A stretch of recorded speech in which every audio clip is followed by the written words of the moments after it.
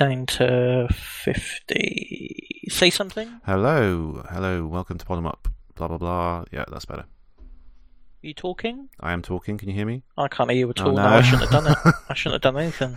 I should have left it be. Okay, Types stopped recording. Types left channel and disconnected. Well, this is going well.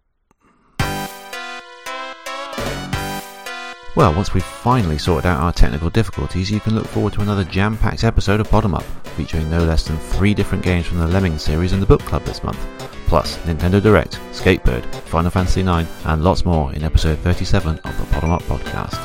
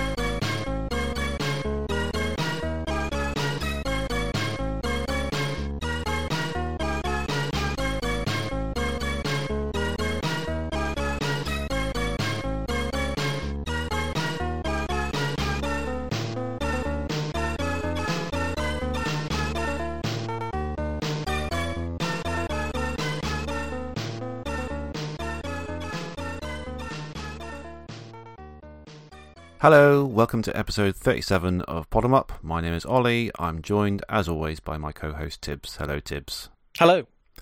How you doing? Really good. Yeah. I love how we've sort of streamlined our recording process now, so it's just click and go. It you know, is, there's no, very much there's so. no trouble. There's It's no great. trouble, there's no programs not working, there's no you not being able to hear me, there's no being able to hear myself back on your end. It's brilliant, you know. After 37 shows, Yeah. we've got it down to a fine art. You know, it's professionalism that keeps the show going the way it does. Absolutely. We definitely didn't have any of those issues that I just No. mentioned at all. No. We are absolute pros at this. So, what have you been up to? Games. Games. Yeah, Mm, mostly up games. to games, yep. Skatebird. Yeah. So, former incoming indie Skatebird, actually. isn't Yeah. it? I was really looking forward to it as well. I thought it's a lovely idea for a game. Yeah, I me too. love the trailer. Mhm. And I backed it on Kickstarter. Mm-hmm. So I got the code through. Yep. And And you very kindly gave me another one. yeah, a I was going to itch say, version. yeah, really nice of them. They said on the email, it said, you know, there's 2 separate codes here. So if you know if you know a friend who wants a game, give them the second code, Yeah. and away you go. That's so, really cool. Yeah, thanks Yeah. for doing that, mate. Thanks for. Yeah. And so I've had a little play with it myself as well. yeah. I can't say I like it that much. It feels a little bit unfinished still, doesn't it? Yeah, totally. It's a really nice idea. I love the actual models of the little birds. I got myself a little zebra finch, and he's got little headphones on. I love the fact that when you bail from a skateboard, he just sort of like rolls over and tweets. Yeah. There's so much to like about it, but it just doesn't feel like it's quite there. It feels like it feels early access, really. It does a bit, doesn't it? And it isn't, presumably. It's meant to be a finished game, right? It is a finished game, yeah. The main thing is the camera is just horrid. Yeah, it's a bit wobbly, isn't it? Yeah. It's really wobbly, and it just makes it very hard to. I'm not really sensitive usually to bad cameras, or you know. There's games where people complain about the cameras, and I've played it, and I thought, well, that's not that bad. Yeah. You know, I don't know, making mountains out of molehills. But I really couldn't get on with this one, and there was the field of view, the default field of view that was set. It was a bit wide, and it just made my stomach go a little bit. And I had to adjust it down. I don't think I've ever adjusted the field of view on a game ever. No. It just didn't gel with me. But I know they put out a tweet, or it was either on Twitter or it was on the Steam page, where they said they're aware of the camera issues and they're going to fix it. They're going to basically recode the camera code from scratch. Because they're using a built-in Unity camera. Sure. Yeah. And they're going to write their own camera from scratch, but it's going to obviously, that's quite a job to do. So it's going to be a few updates down the line. So I think it's a game I'll probably revisit once it's had a few patches and a few improvements. But yeah, I got to say, I don't like to say, but I was a little bit disappointed with that. Yeah, I think it's got potential if they can fix up a few of those things, because it's a lovely idea. Just if you don't remember what I was talking about, if you haven't seen it, it's just Tony Hawk's but with little birds riding skateboards around, and they're sort of bird sized, so they're just riding around a room on these little tiny skateboards.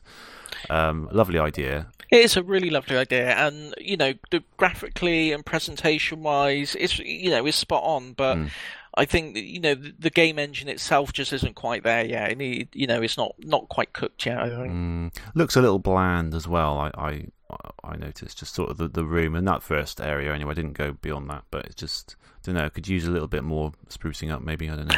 A little bit of sprucing up, I think, and. Yeah, just they have acknowledged that some of the tutorial aspects of it aren't really that clear. The controls aren't exactly like Tony Hawk. The physics aren't Tony Hawk physics. It's like the way you jump higher and things and get more air is a bit different. And there's a mission there called Get Big Friends Charger or something, and that's basically the tutorial for how to get higher jumps and things.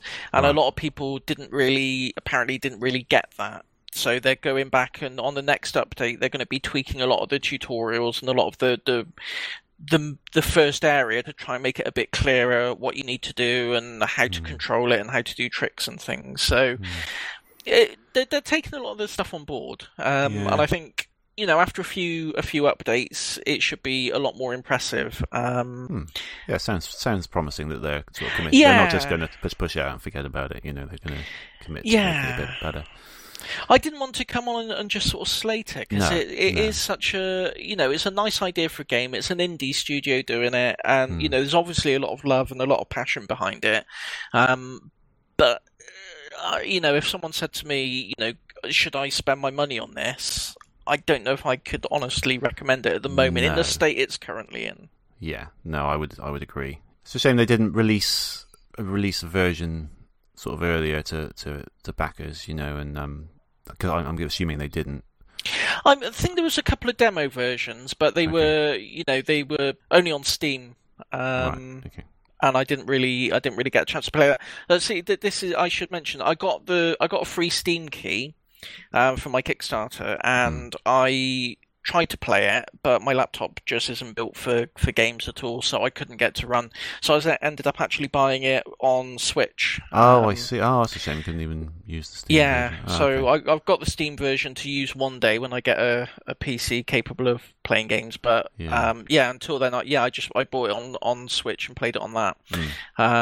But yeah, there were demo versions released on. I think they were on Steam or they were for PC anyway, and I never really got the chance to check those out.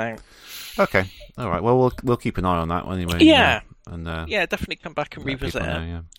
I've also been playing a lot of Cruis'n Blast.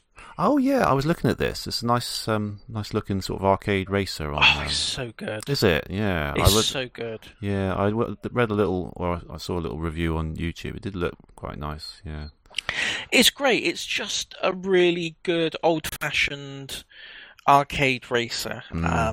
It's great. You just race along these tracks. The tracks are mental. There's like a Yeti, and he smashes a hole in the floor, and then you fall through it. And you can unlock different cars.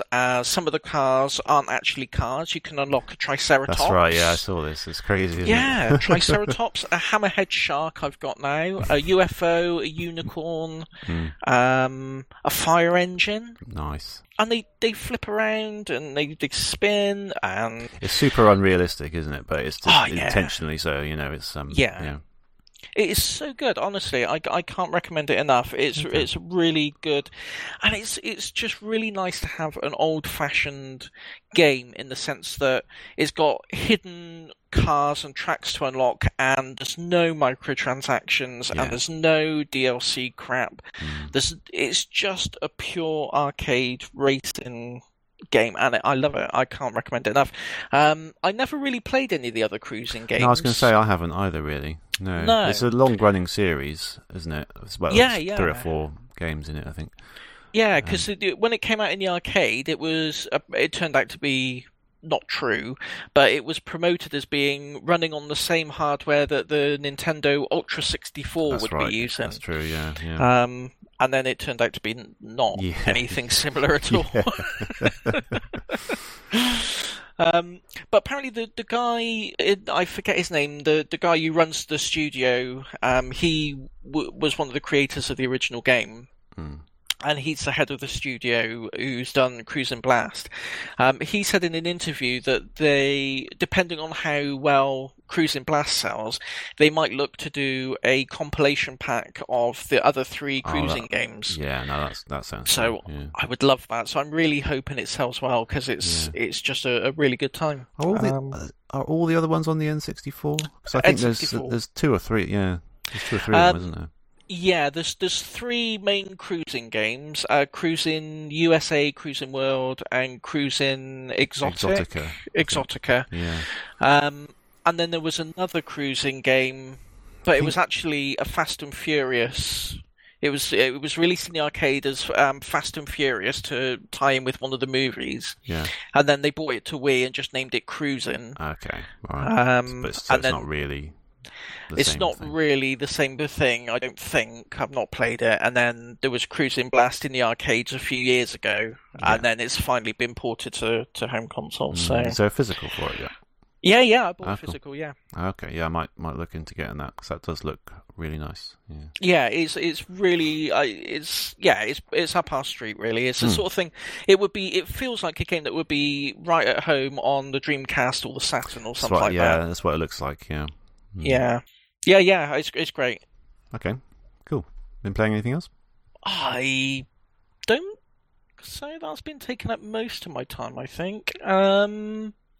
No, that's the 2 main games I've been playing. I've been playing a bit of Hitman 2. I keep going to Hitman 3.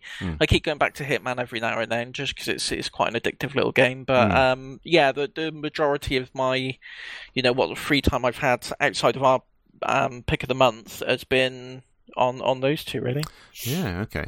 Well, I've taken the plunge and started an RPG. Oh, okay. Final Fantasy IX.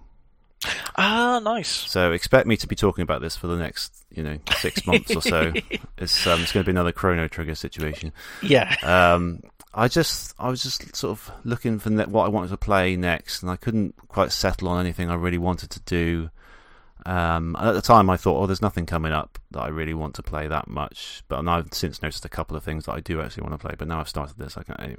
But anyway, so I thought I quite fancy trying an RPG again, and I've always wanted to do another Final Fantasy, and I've always quite liked the look of 9, so I've decided to go for it. So I may not be talking about much else for the next few months, but at least you can go through the progress as I go through. I've done about 3.5 hours, I think. So I don't know how familiar you are with the early phases, or how much you can remember. Yeah. I've played through it a couple of times. Okay, so we've done the bit where they kidnap the princess and they sort of leave, and all the cannons fire at them and everything, and they've landed in the forest. They're currently in the ice cave. Oh yeah, remember that? Yeah. So I'm just in the middle of that bit, basically. But I like it. Yeah, it's really nice so far. It's it was the same with 7 as well. I love the writing because there's something about the dialogue and the way the characters talk to each other that seems much more organic than a lot of RPGs. Yeah. I can't put my finger on why, but there's just something about it. There's something more natural and more interesting reading it than a lot of RPGs feel. Like a lot of the characters and the things they say all feel a bit bland and a bit uninteresting sometimes, but not in Final Fantasy.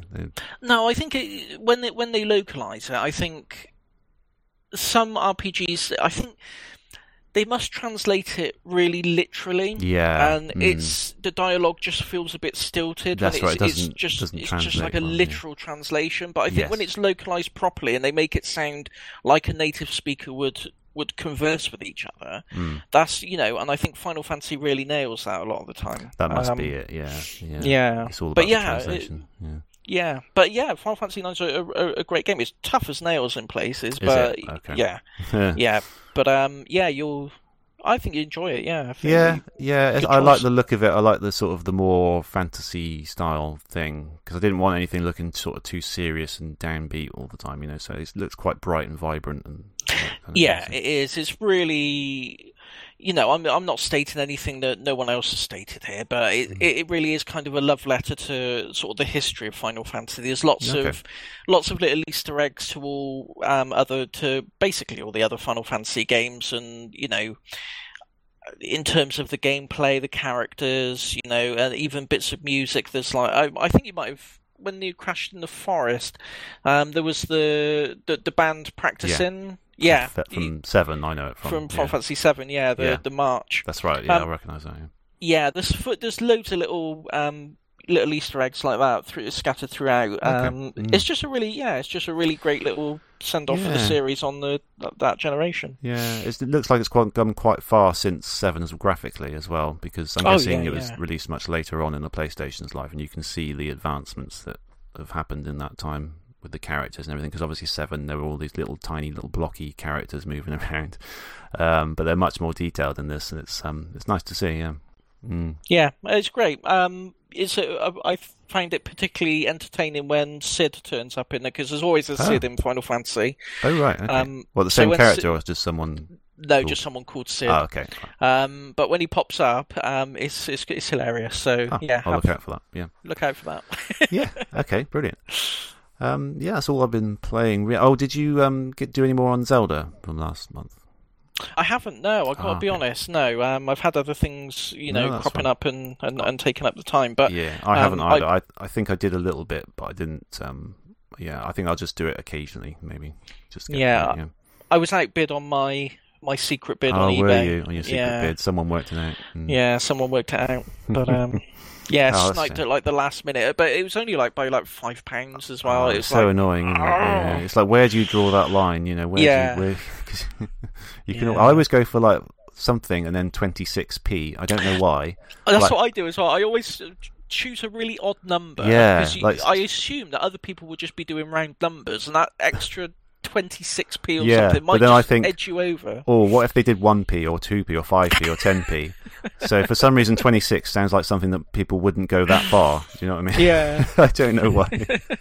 Obviously 26p is nothing, but you don't want to be outbid by that amount. So yeah, that's fine. Yeah, eBay's a bit of a battlefield at the moment with all the. Did you end up watching that? I did. Fascinating. Absolutely fascinating. Yeah, crazy, isn't it? It's that's very depressing. Outrageous. Really. Yeah. I mean Well, I think I put a link to it in the show notes last time, and did I put it on Twitter? I can't remember now.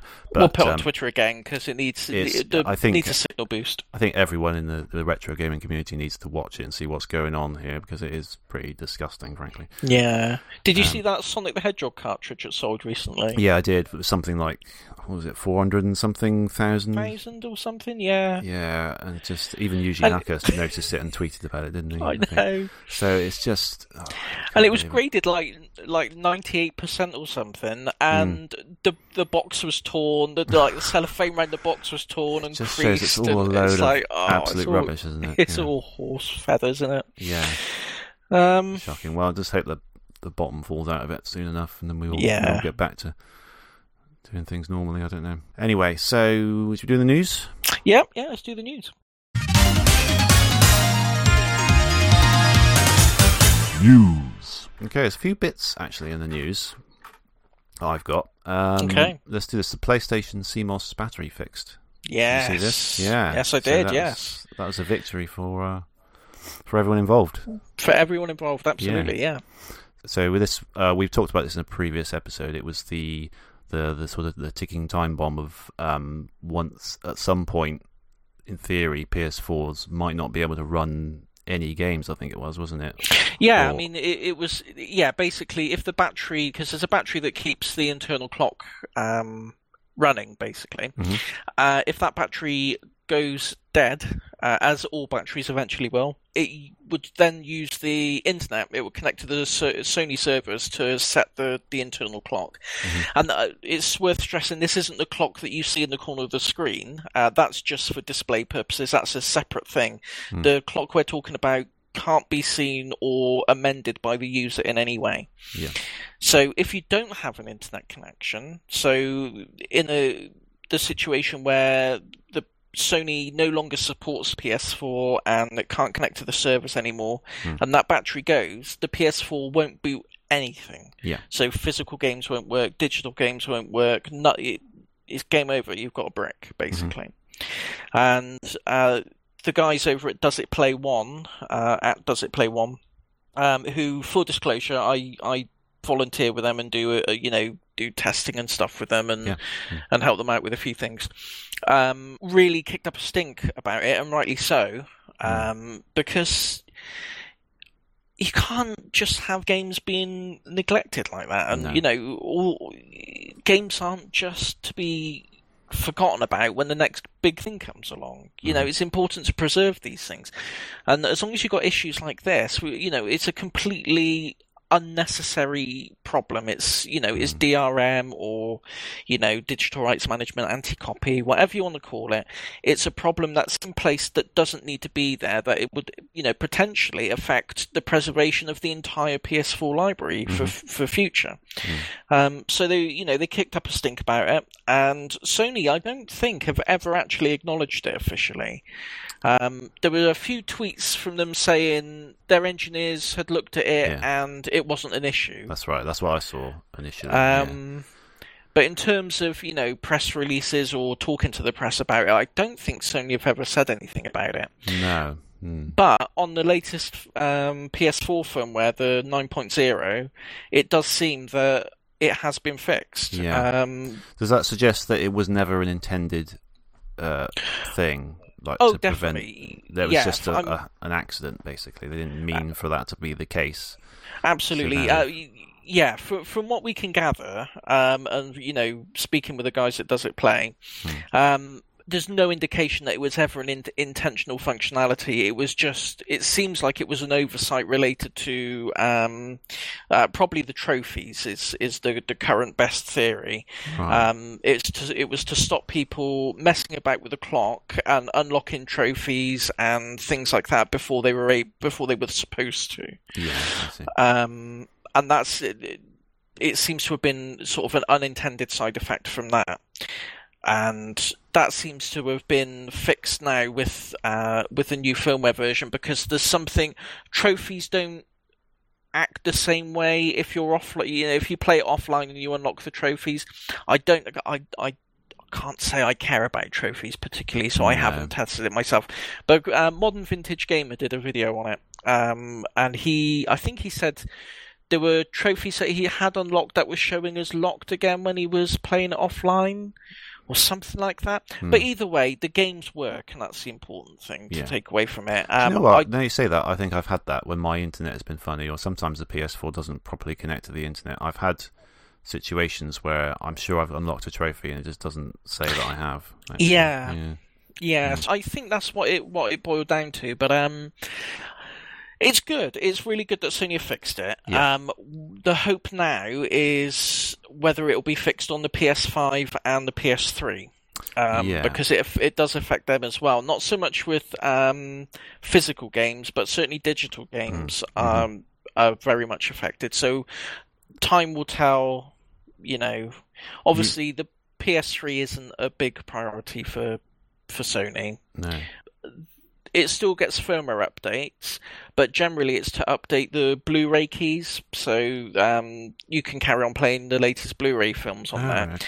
So the thinking is they might slip it in with the next update for the Blu-ray keys. But yeah, I suppose it's a case of them assigning, development work to do that. Yeah. And whether they think it's worth doing. Whether there's a benefit to do it or not. Yeah, which they may decide there isn't. But hopefully not.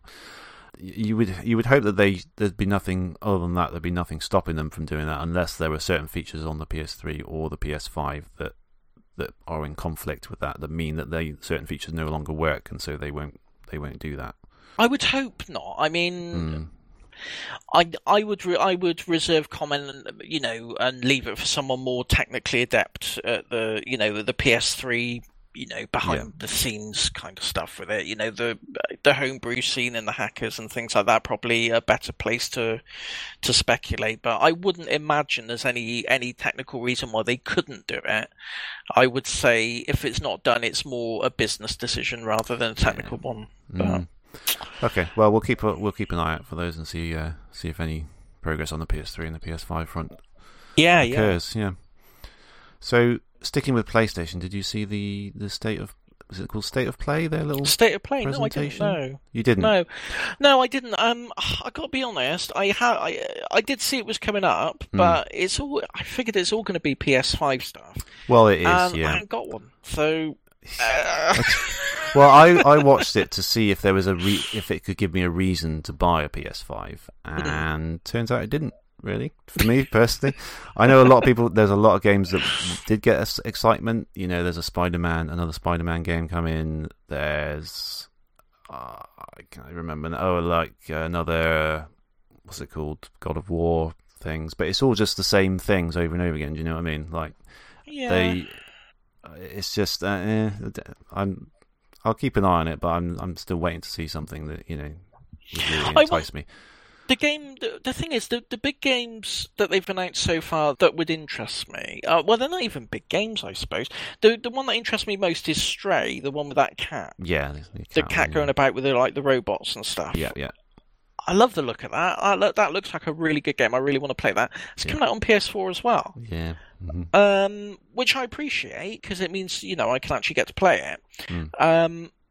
But I don't think there's been anything like PS5 exclusive, other than maybe Ratchet and Clank. Ratchet and Clank's the only one for me. That does look good, but not good enough to warrant buying a PS5 alert on its own, if you can even get one. So I was going to say, even if you can get one, it's a bit of a stretch. So at the moment, the only things on PS5 that make me think I really want that would be Ratchet and Clank and Astrobot.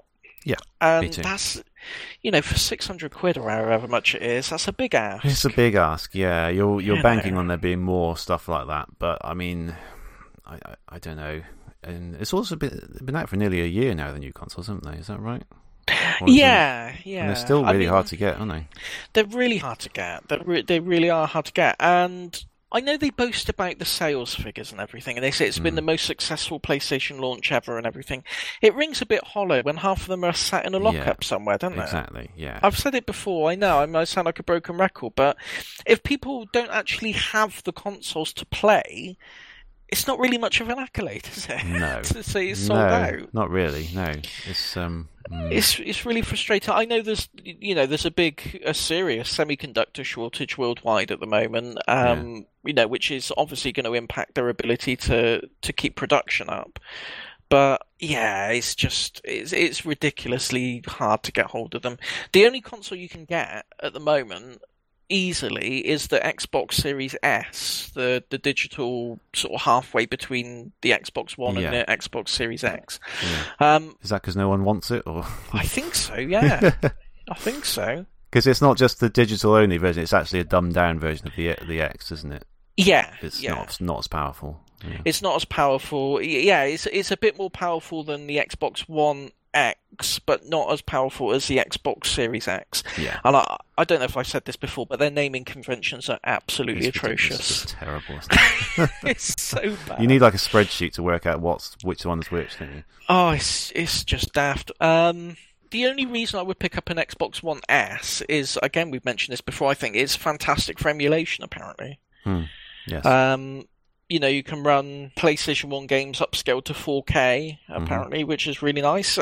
Still don't have a 4K telly, so it's limited utility for me. But there's all sorts, apparently. So, if you're looking for an emulation box, you could probably do worse. But in terms of next gen, it's just, you got more chance of, I don't know, spraying horns. Okay. Very good. Right. The other thing is Nintendo Direct. Happened a couple of days ago as the time of recording. I did watch that. You did? Yeah. Oh, yeah, me too. I didn't stay up for it. I watched it the following morning. Yeah, the Mario movie. Lots of opinions about this, isn't there? Yeah. The Mario characters are all been assigned Hollywood actors, and Chris Pratt is Mario, isn't he? Yeah. Yeah. I can't imagine it. I must be honest. I can't imagine it. No. But do you know what? I mean, we all said the Sonic movie was not going to work, and True. It did. It did, yeah. So you never know. You never know, and again, we've said this. One thing we've always said about Nintendo is their quality control, especially these days, is really top notch. They don't let anything slip out unless it's really good quality. No, so... and Miyamoto himself came on to Nintendo Direct and talked about it, and he said he's working with the studio to do it. So he's got to have something going for it, presumably. Yeah. I'll reserve judgment until we see like a trailer or something. Exactly. I think everyone's gone a bit too mental with it. I mean, I think it's, as I say, I can't imagine it, but you just need to wait and see what they're going to do with it, because it might do something really interesting. I don't know. Yeah. I mean, yeah. I mean, like going back to the Sonic movie, before you saw any trailers of it, before you saw any artwork of it, you just knew, when we just heard that they were doing a live-action Sonic film, I think most people's reaction was like, oh, no, that's not a good idea. Exactly. You can't do it in live-action. Yeah. And then, Jim Carrey's going to be Dr. Robotnik, and you think, really? Mm-hmm. But then when you see it, and it all kind of gels, it works. They managed to make it work, and there's no telling what they can do, because they're pros. They know how to do these things, Yeah. So, I'd say leave it in their hands. Let's see what happens. Basically, and the thing is, they still bear the mockery of the original Super Mario Brothers. This is the thing; movie. They can't escape that original movie, can they? No, so I just don't think they're going to make the same mistake twice. You would hope not. No. No, if they're going to go all out on a full theatrical movie, it's going to be. They're going to make sure it's good, I think. Yeah, it's interesting though, because Mario games don't usually have much of a story to them. No, I mean they barely have any dialogue usually. So they're going to have to make quite a few changes to make that work as a movie. They couldn't just have Mario running around with the guy who normally voices him. Just making crazy sounds the whole way through, and just having things it wouldn't work as a movie. So it might. I mean, they could go really avant-garde with it and make it really experimental. They could do, but it's just Hollywood, so they're not going to, are they? Let's be honest. It might work as a little series of shorts and little cartoons and things, but as a movie, I think I can see why they would need to cast actual voice actors to do it. But then again, you look at things like WALL-E, and that for the first whole half of that movie, there's hardly any dialogue, is there? No dialogue it's just at all, really. No characters. So you never know, do you? No, I'm cautiously optimistic about it. I think I can't imagine Chris Pratt playing Mario, but. And I can't imagine. I'm struggling to imagine Jack Black playing Bowser. But... I think that would actually work quite well. I can see that being quite entertaining. Yeah, but I don't know. Maybe I'm gonna put my bet on it being good rather than bad. I think. I think so. I think everyone loves to be cynical about these things, but. Yeah, we got no reason to suspect it'll be anything other than entertaining, I think. So I look forward to the first trailer. Yeah, me too. Yeah. Other stuff in the Direct.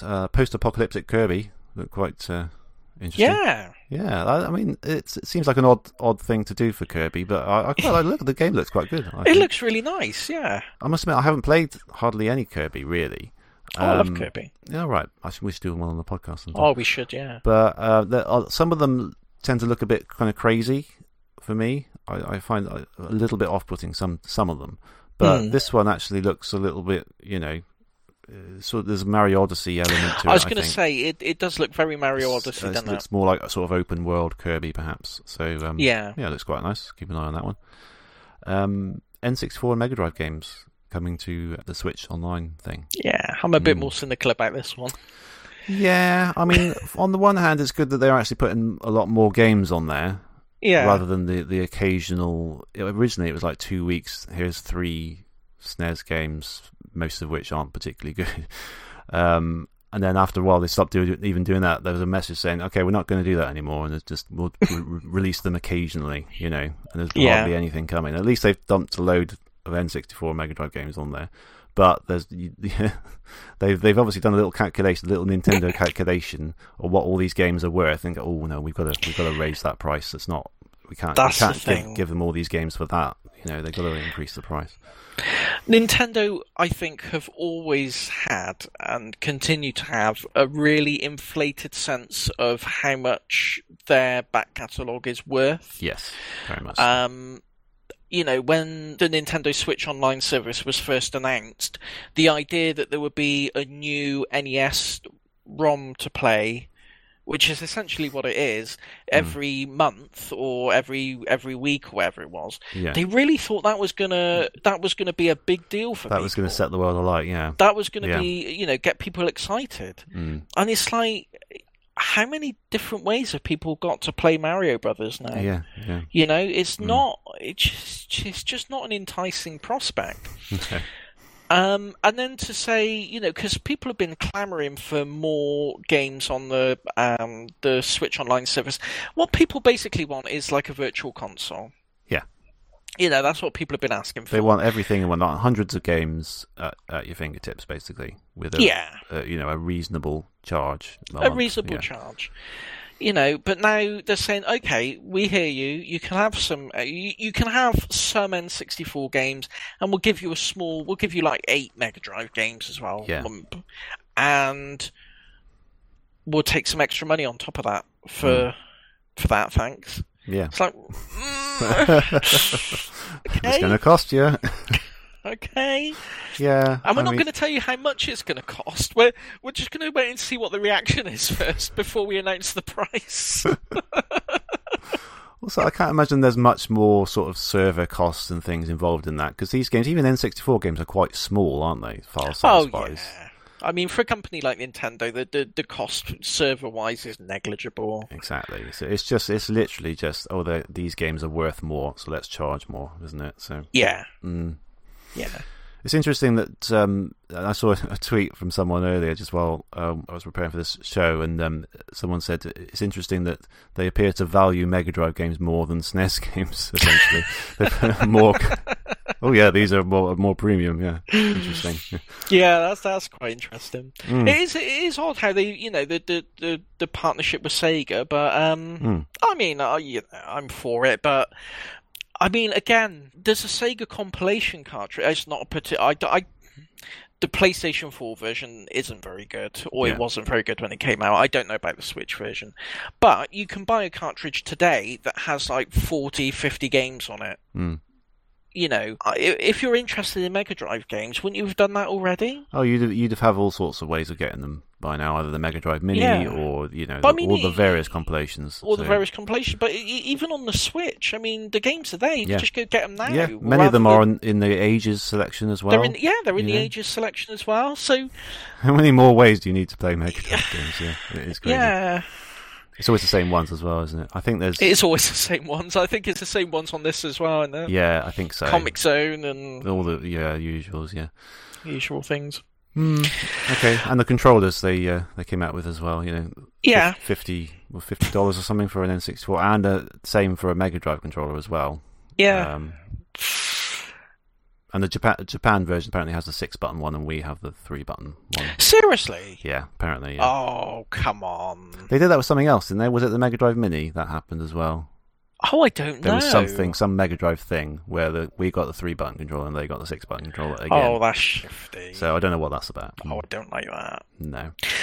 I mean, I welcome more games. Anything that gives us more games to play, I'm all in favour of. But, they've set the Nintendo Switch Online package already, and to just say, well, this is this is extra. You just have to pay. I know you've already paid, but this is a little bit more. It just gives a little bit more. This is behind our gold door, Yeah. This is, it costs a little bit more, sorry. And they're even calling it the expansion pack as well. Yeah. I just think it's a bit cheeky. It is a bit. It's a bit cheeky. Yeah. That they're not a company that's short of money. It's not like they're struggling way down behind Microsoft and Sony at the moment in sales terms.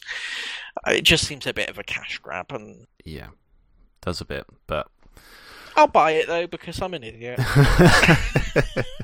Because you need that one more way to play Sonic 2, don't you? Yeah.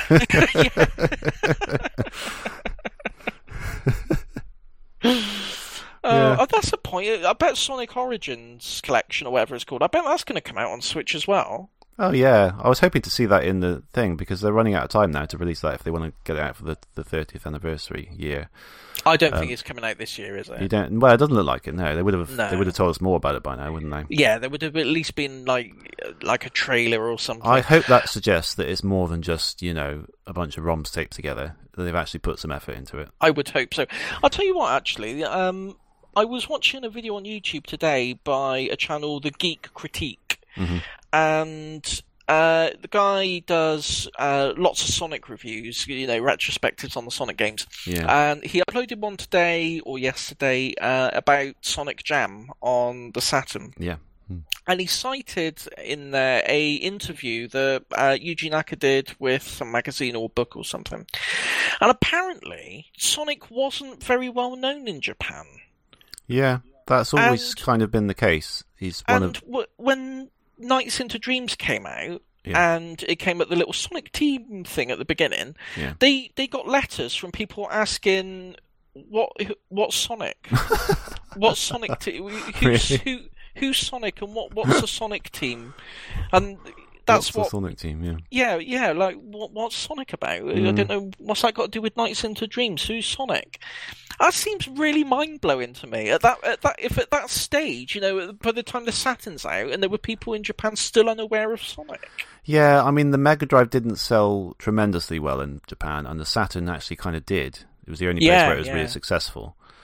So I can see that it is fairly well documented that Sonic has never been that successful in Japan.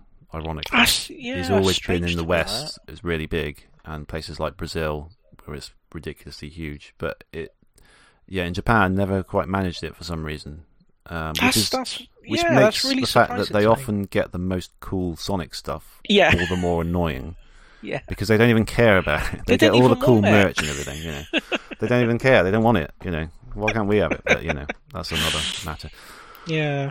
But yeah, part of what he was saying there was, hoping that Origins Collection is more than just a bunch of ROMs, and they could really do something special and have like a museum type thing like they did with Sonic Jam. Oh, yeah, really do it special. I remember being really excited about Sonic Jam and getting the demo and getting it. Me and my dad had trouble finding it. I think we went to Curry's or Comet, and it was like the last one there because the Saturn was getting less prolific in shops at that point. So, I loved it. I love the 3D world, Sonic World, I think it was called. It's the first sort of proper 3D Sonic thing. He's running around going to little museums. Absolutely love that. You can listen to all the music and watch all those incredible videos with like the various Japanese adverts and things. And you saw the Sonic CD intro and outro. It was amazing. I really hope that they do something like it, especially if it's meant to be a 30th celebration. Yeah, I'm hoping for some gameplay tweaks, like being able to play as different characters in different levels you don't normally see. Maybe even little challenges, like hack the game a little bit to sort of set up little challenges, like get a certain number of rings and things like that. Well, what we're all secretly hoping is they're going to be the Christian Whitehead versions, based on the Christian Whitehead versions at least, and adapted in some way. But they're leaving it late to do anything if it's going to be this year, aren't they? Yeah, it looks like it, yeah. It's been a bad year for anniversaries in terms of games. I don't want to derail the show too much, but I think it's the 25th anniversary or 20th anniversary of Tomb Raider. Yeah. And they've done nothing to celebrate it, really. It's funny, some franchises do. like Sonic and Mario, they always, every 5 years, you get a load of tut that you got to buy. But some other franchises, usually the more mature ones, perhaps like Tomb Raider, they don't tend to do much, do they? No, they could have just stuck a disc out with the 5 original PlayStation games. They all run on the same engine, basically. It's not like. I mean, there's even open source re-implementations of the engine now. There's like Open Lara, Open Tomb. Right. Yeah. So a lot. The work's been done. They could have just licensed it, whacked it on a disc, stuck it out the door. Tomb Raider collection, first 5 games, money in the bank. But they didn't. Well, I mean, collections and sort of remakes and anything that brings back old games is still really popular now. Yeah, it's really in thing. So yeah, it seems silly. But before we move on, anything else in Nintendo Direct that took your fancy? Probably. We've got Splatoon 3. They went a bit more detail on that. I like Splatoon, but I want them to tell me personally. Tips. Listen. Yeah. Listen. We know that cheaters did your nut in on Splatoon 2. Yeah. And we've taken particular attention to address your concerns. Yeah, your specific concerns, yeah. This is how... It's not because you're crap at the game. That's not the problem. People are cheating. And we recognise that. And this is how we're going to stop it. That's what I want to hear about. I want to hear how they're going to stop the cheats. Yeah. But yeah, I'll buy it because I like Splatoon. Yes, it looks quite good. It's a bit early to get excited about it because it's still it's like next year or something. 22, I think, isn't it? Yeah. What else was there? There was Bayonetta 3. Are you into the Bayonetta series? No. No, I'm not. I've tried both of them, and I just didn't have a clue what the hell was going on. I tried the first one. I couldn't get into it. It's one of those games that I've meant to go back to because everyone raves about it they so do. much, and I think it's I must be missing popular. something. Yeah, me too. Yeah, I've tried both of them. Particularly the second one. Is you press buttons and all this crazy crap is going on the screen, and I've literally no idea if I'm doing good, if I'm doing bad, if the things I'm seeing are my moves, if they're the other person's moves, and it's a bit like bullet hell. It's just overload. It's too much going on. So I'll be giving it a miss, I think. Yeah. I can say maybe we should try Bayonetta like the first one. Maybe, we could do a future show. We both tried it. We both thought it's not for me, so we could try it again, give it a second chance. But Bayonetta. What else was there? There was something else. Oh, Project. What's the Triangle one? The Triangle one. I don't know.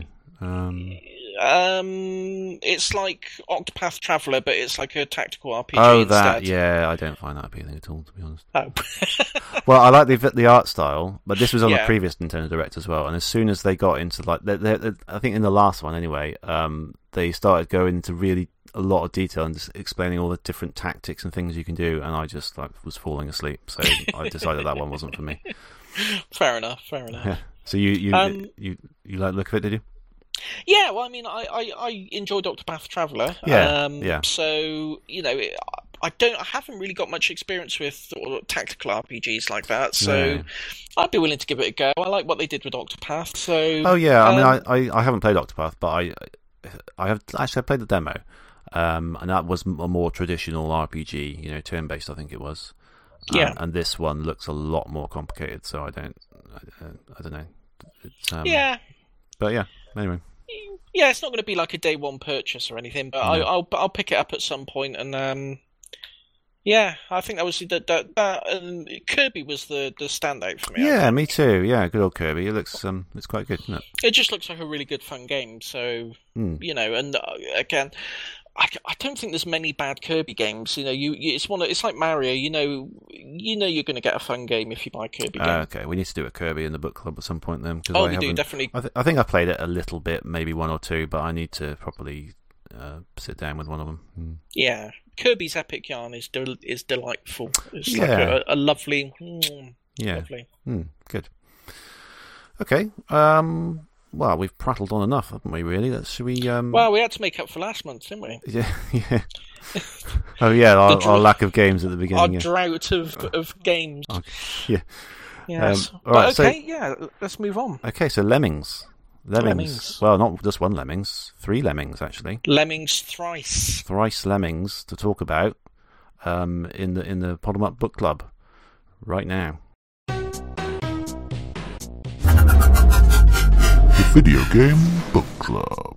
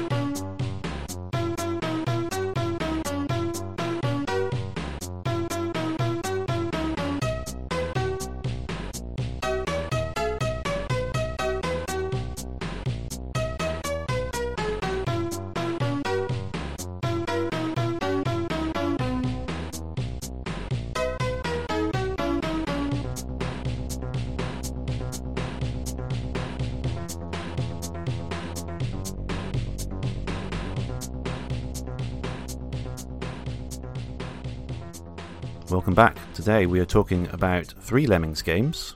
First of all, Lemmings, the original. So, Let's go! well, that's a nice impression. Well done. Thank you. Yeah. Developed by DMA Design, published by Psygnosis. Yeah. Yeah. Famous developers of Body Harvest. Yeah. Was that little series that you don't hear much of? You know, the one where you go around shooting people and driving cars, and you know that thing, isn't it? What's that called? Grand something? Yeah. Granny automatic Granny or something. Yeah, I something don't know. like that thing. Yeah. That's rubbish. Yeah. DMA Design. Yeah. Also made Walker, which we did in our first episode of this year, didn't we? Yeah. Yeah. I don't squib over an episode that one, I'm afraid, but it's all right, isn't it? All right. I determined to make sure the Amiga got a proper representation, at least. So here we go. Yes. So as you say, this was first released for the Amiga in February '91. Later ported to 27 different systems, all in the early 90s. They really went mental here, didn't they? Basically, think of a system that was around in the early 90s and had literally any obscure thing that you can think of, and it's got a version of Lemmings on it. It was on everything. I can read out the list if you want. Do it. Okay, here we go. MS-DOS, Classic Mac OS, Atari ST, ZX Spectrum, Amiga CD-TV, Acorn Archimedes, PC-98, FM Towns, Sharp X6 8000, Apple IIGS, the SNES, TurboGrafx CD, Mega Drive, Game Gear, Amstrad CPC, Master System, NES, Commodore 64, 3DO, Atari Lynx, Sam Coupe, Game Boy, Philips CDI, Amiga CD32, Windows, PlayStation, and J2ME. Whew. Yeah, on that's everything. That's on everything. It is on everything. It is. That's probably one of the most prolific games around, I should think, isn't it? I was going to say, I think probably only Tetris is on more systems, to be honest. But yeah. Sonic 1's probably given. Yeah, it's on a lot of things by now as well. I bet, but it's on. Yeah, but interestingly, it stops there. So the original version has never been on a compilation or anything since then, interestingly. I imagine it's a licensing thing, because I knew Sony did have the license for it, but I don't know what's happened since then. As we'll talk about the mobile version. Yeah. We'll get to that. But I didn't see any Sony branding or any Sony copyright or anything on the mobile version, unless I missed it. So I don't know if... Well, when I looked up the details, it did say it was published by them. Oh, I missed that. Okay. So yeah, I don't remember seeing any branding on it either, but apparently it was published by them. So I assume they still got it. They must still have the license. Yeah. Mm-hmm. So, I mean, you probably know what Lemmings is about, even if you've never played it. But the basic idea is some little lemmings, little green-haired, tiny little characters. I think they're sort of done in 8x8 pixel things, so they're really, really tiny, a bit like the original Worms. So you got to guide them. A load of them start falling from the sky. You've got to guide them from one end of a 2D terrain to the other. by assigning them various abilities such as digging, tunneling, climbing, blocking other lemmings from falling off an edge, producing steps to climb up, floating on little tiny umbrellas, things like that, basically. It's a simple concept, but it's a puzzle game, basically. Yeah, I was going to say it's a puzzle game. So you've got, on any given stage, you will have allotted a certain number of different tasks that you can assign to the lemmings. So, like, the first level is just dig, and literally the only task you can assign the lemming is to dig. And so your lemmings are separated in a little cavern. The exit's down below, so you assign a digger, and it'll dig a little hole down so they can all get to the exit. And so in different levels, you might have 3 builders, 2 diggers, a miner who can go diagonally down, and you've got to work a way to save a certain percentage of the lemmings. So you'll get like 100 lemmings come out, and you'll have to save 50% to pass the level, and you have to work your way around the obstacles, make a path to the exit, and get there. And save that number of lemmings in order to progress. So, yeah, it's a puzzle game of working out how to not only get from point A to point B, but how to get there and save the requisite amount of lemmings. Yeah. Mm-hmm. So it's a very simple idea, but in practice it can be quite infuriating. I was gonna say, I have a lot of respect for the game. I can see why people like it, but I gotta say the way it sort of pans out didn't really gel with me. I didn't have a great time. Oh no! Really? With these games in general, really. Oh. And it's, as I say, I don't know what. I think it's me. It's me more than them. I think me more than the gameplay idea. It's a very computer game. Do you know what I mean? Like, it's a traditional mouse-driven game. I come from much more of a console background, sort of an action game thing. Whenever I have played computer game things like Worms and Theme Park and Hospital, I always cheat in them because I don't find the basic the way the gameplay is structured without cheats. I don't often enjoy it. I like to just mess around and just use the cheats and just do what I want in there. And although I didn't do that on this occasion, I can see something similar in that. I didn't want. I found it quite frustrating to be restricted and for things to not work as I hoped, and things like that fall. Whenever they failed and they've started falling off and they all started falling down, and and the thing is, as you get on past the first few tutorial levels, and I think the tutorial levels do a good job of explaining everything, how they all work. Once you start getting into things where you've got to mix up the abilities, and okay, you've got to get them down this bit, start digging here, and then they've got to start building bridges over here. The more steps are involved, the more frustrating it gets when they start failing at a certain point in there, and then you've got to go back and do the whole thing again. Yeah. And I just, at least at this time in my life, I found I don't have a lot of patience for that sort of thing. Which version did you play? Did you play the Amiga one? I did, yeah. I managed to get, similar to Walker actually, there's, I think it's called thecompany.com or something like that, but they make like standalone versions of the Amiga games. Luckily they had a Lemmings, like a single thing with Lemmings 1, 2 and one of the other ones. And so I used that and that worked really well. I also did try briefly the Mega Drive version. But so yeah, I had the original. The Mega Drive version is probably a little bit easier because you can pause the game and continue to assign tasks and things, which you can't do on the Amiga. I quite liked how that worked, especially as I happened to be using an Xbox 360 controller with obviously a thumbstick because I was emulating it. So that added to its enjoyment, because it was easier to use. Yeah. I think it's necessary because, like you say, it is a very computer game, and I think certainly because there's the difficulty levels, you get a fun, tricky, relaxing, and mayhem. Mm-hmm. If you were trying to do the mayhem levels without that ability to pause it and take stock of things, using a control pad would be absolutely torturous, I think. I mean, it's all. I mean, I can only imagine how difficult it can be to see those lemmings on like an old CRT, like a little thing. I don't know if they show up that well. I mean, I guess they show it well enough because they designed it for that originally. But I was going to say, I mean, that's how I played it most of the time. Oh, right? okay. You know, because I started playing. Obviously, my first experience was with my uncle's Amiga. yeah, But I was desperate to have, a copy of it to play at home, and I didn't have an Amiga at home. So they brought out a Commodore 64 version, as you mentioned, in the Great List, but it was as good as a Commodore 64 version could be, but it wasn't really what I wanted. And when the Mega Drive version came out, I pestered and pestered and pestered to get it. And I eventually got it for Christmas one year, and that was from that moment on, that's what I played. That was my Lemmings for the longest time. But okay. The Amiga one is, the one closest to my heart, I think, because of the that lovely music. Yeah. But yeah. Oh, wow. I can see the things you find frustrating, I think, are the things I find quite enjoyable about it. I find that it's funny how you can, we both came away with different.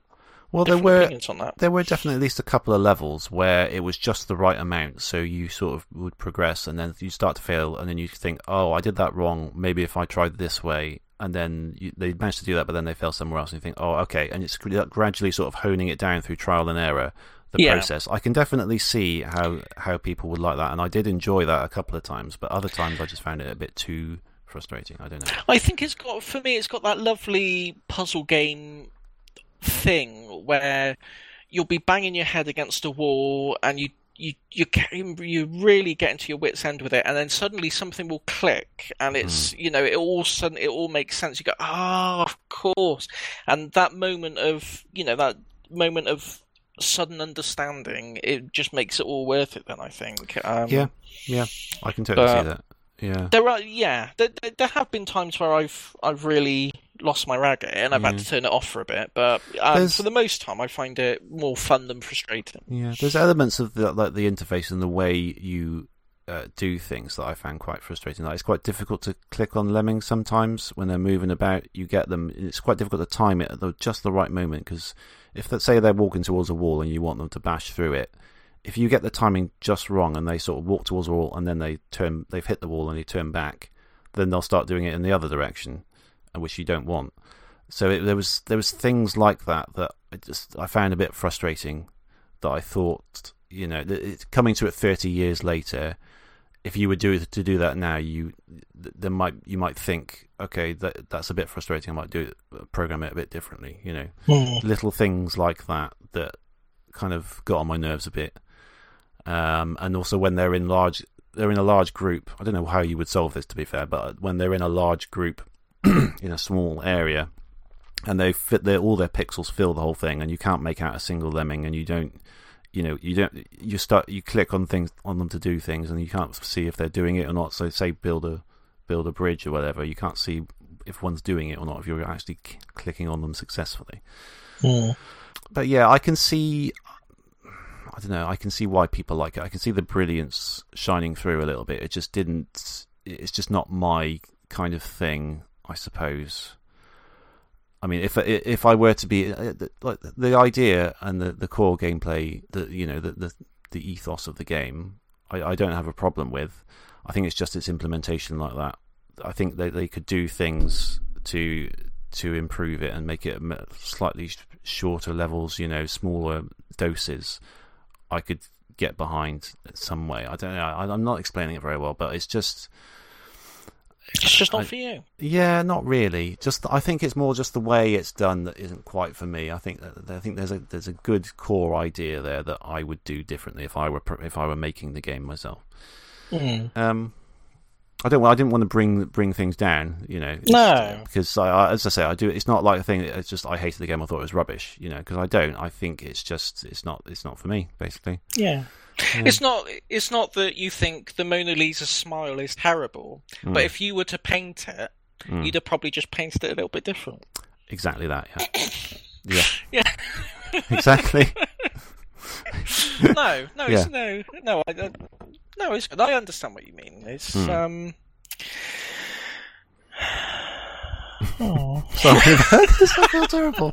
This happens sometimes in Pod 'em Up where... Oh, it does. Yeah, I feel a little bit guilty about, like, trampling on, like, a favourite game of yours. No, I don't think it wouldn't be a very entertaining show if we were just all in on everything all the time. Yeah, no. It's all about... Yeah, it's all about the contrasting opinions, but... Yeah. Okay, so, well, you tell us some of the other things you like about it. Just and I'll chime in. I just like it. You just like it. It's just a good one. You mentioned the soundtrack. I love the soundtrack. Yeah, the soundtrack is superb. Yeah, I just love it. A lot of the soundtrack is sort of remixed of classical tunes. Yeah. I'm going to quote here. This is from JavaLemmings.com. There's a great five-part blog of one of the developers, how the game was created and the story behind it, and little anecdotes about how the game was created. I'd recommend looking it up on the Wayback Machine rather than going to the website directly, because a lot of the images are broken now. So on the Wayback Machine, they might still be there. But he was saying the music and particularly the sound effects have to get a mention. So crucial they were to the game. Both were created by Brian Johnson, and the reason the tunes were, well, basic was to avoid any copyright problems. This was around a time when the games first started to worry about such things, whereas before they would have just happily ripped them off, but not now. That's why we're stuck with such timeless tunes as How Much Is That Doggy in the Window?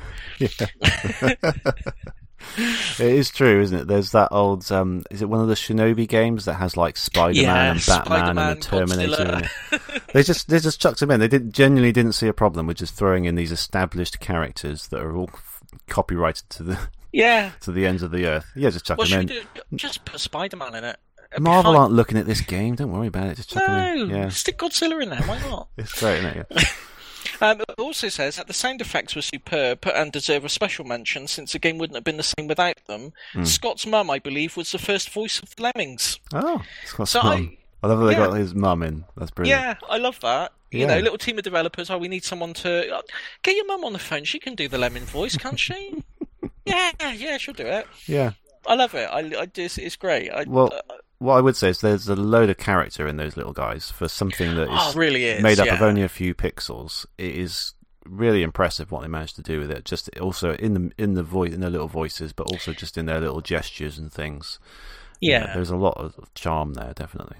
Yeah, there is. There's so much character in them, especially we haven't mentioned one of the tasks that you can assign to them is being a blocker, where they'll put their hands out and they'll stop the lemmings from going past them. They'll sort of tell them to go in the other direction.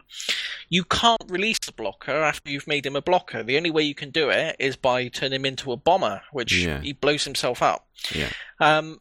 And you feel so sorry for the little guy. He goes, oh no, puts his hands on his head and shakes his head and poof, he's gone. It's quite violent, isn't it? If you imagine just getting like a traffic control guy just out in the streets, and instead of just going up to him and saying, right, we don't need you anymore, thanks, just go back home. You say, just hand him a bomb and say, right, thanks for our hard work. Off you go. Yeah. Just spontaneously pretty harsh. Busting lollipop ladies. Yeah. I'm sure he could have been saved. All he was doing was just standing there telling people not to go there. He was just doing his job. He just didn't want people to go there. He didn't ask for this. But yeah, what I did actually, when I was a kid and I was playing it, I did occasionally put the rate of lemmings right up to 100, because you can control the speed that they come onto the level. That's right. So I'd whack it right up to 100, put a couple of blockers so they're all in a line, and then nuke the level so they all blow up at once, and you get like a nice sort of fireworks display of lemming entrails. It's really impressive, actually, all the little particles going off and everything. Yeah. And, the Amiga handles it absolutely smoothly. So I did like that, yeah. But yeah, I love the atmosphere of the game as well. I think the music, I really love the music in it. It's such an integral part of the game for me that there's ports of the game. Like there's a port for the it's not a port, but like a version of the game for PlayStation Portable and PS2. I can't really play them because of the music. It's not the music I'm expecting to hear, and I don't like it. Yeah. You know, it'd be like someone releasing Sonic 1 with like a completely different soundtrack. It just changes the game. I have that with Crazy Taxi. Because only the original versions of Crazy Taxi have that Offspring music. Have the Offspring music, and every other version just feels wrong without it. Yeah. Exactly. It's very important. Yeah, and it's, you know, it's so integral to my enjoyment of the game, I think, you know, and I think it's one of the first games that really made me realise, not consciously at the time, but looking back on it, you know, how important all the aspects of a game are when they all gel together. You know, the music and the, you know, the like I say, the atmosphere of the game. There's a couple of levels on there on the Amiga version, and some of them are carried over to various ports as well. But they're kind of homages and Easter egg to other DMA design games like Shadow of the Beast.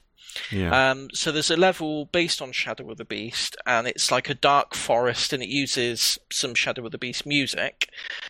It used to freak me out when I was a kid. I really wanted that level to finish just because of the music I found so eerie and creepy and the atmosphere.